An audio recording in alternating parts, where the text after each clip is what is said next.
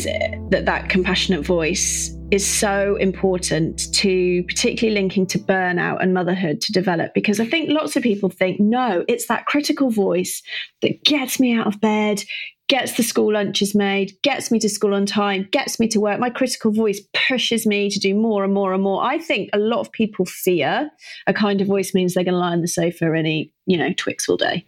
There's a lot of things there. One is, why is that important for you?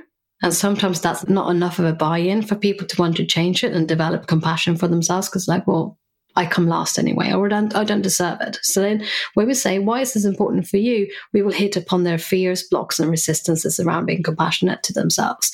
And one of them you touched upon there, which is, I'll be lazy, or I'll be complacent, or I won't be a good mother. I will forget to do the school lunches if I don't kick myself. So then we actually have to acknowledge that we have a real fear around being compassionate to ourselves, because it means we risk losing something that has been serving us for much longer than compassion, because compassion is new. And the thing that's been serving us has been the inner critical voice, or pushing ourselves, or being overproductive. So often I find the way in from others isn't to say, well, why wouldn't you do this for you? Because you'll be more energized, you'll be feeling better, you'll be more well. This links to physical health. So when we are more compassionate to ourselves, we're more likely to eat better, you make better food choices, we sleep better, less likely to have things like cardiovascular disease. There's lots of research that shows the benefits of compassion for you. But again, people resist it. So then the way in for many of us is, well, the benefit on your children.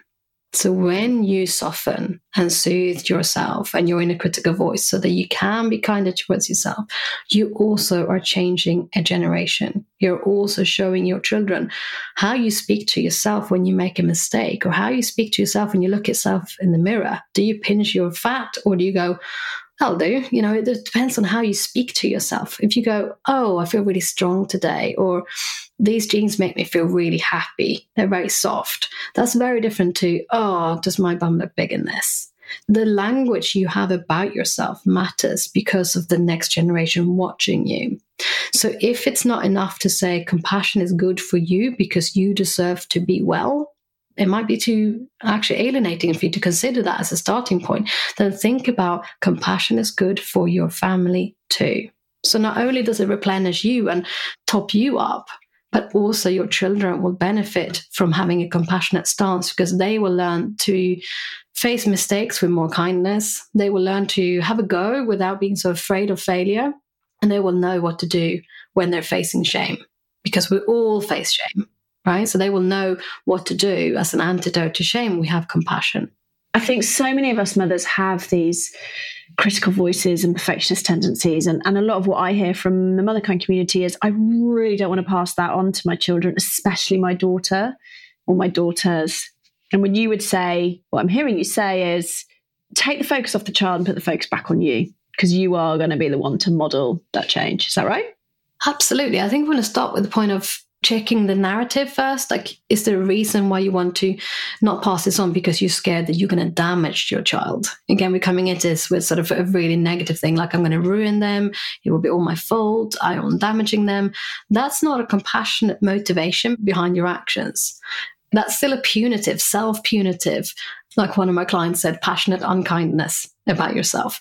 So that's still fear-based. And fear does not tend to drive change and learning the way that kindness and strength would. So saying to yourself, look, it's not my fault. I grew up without learning these things. I want to show my children, my daughters, how to be kinder towards themselves, how to be more accepting of their bodies, etc. It needs to start with me saying to myself, this is really hard. Like you said to me in my podcast, that, we can't hold the full responsibility for breaking generational cycles just like that. It's a heavy load to carry on a daily basis when you're also trying to just manage the school pickup without being late and, making sure they are fed and in bed. I just wanted to give that as a reality check, that it's a lot to hold on your own. It may be that you need to see a therapist or a psychologist or a coach to help you unpick some of these patterns. But also, it's okay to not constantly get it right.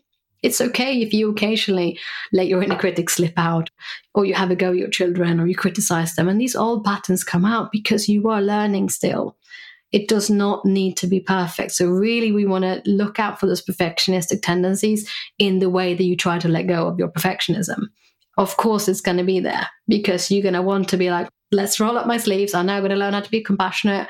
I'm not going to be a perfectionist anymore. And then you're being a perfectionist about how you go about doing that. This is one of the most common things I see, which means that we almost fall into a sense of self-sabotage.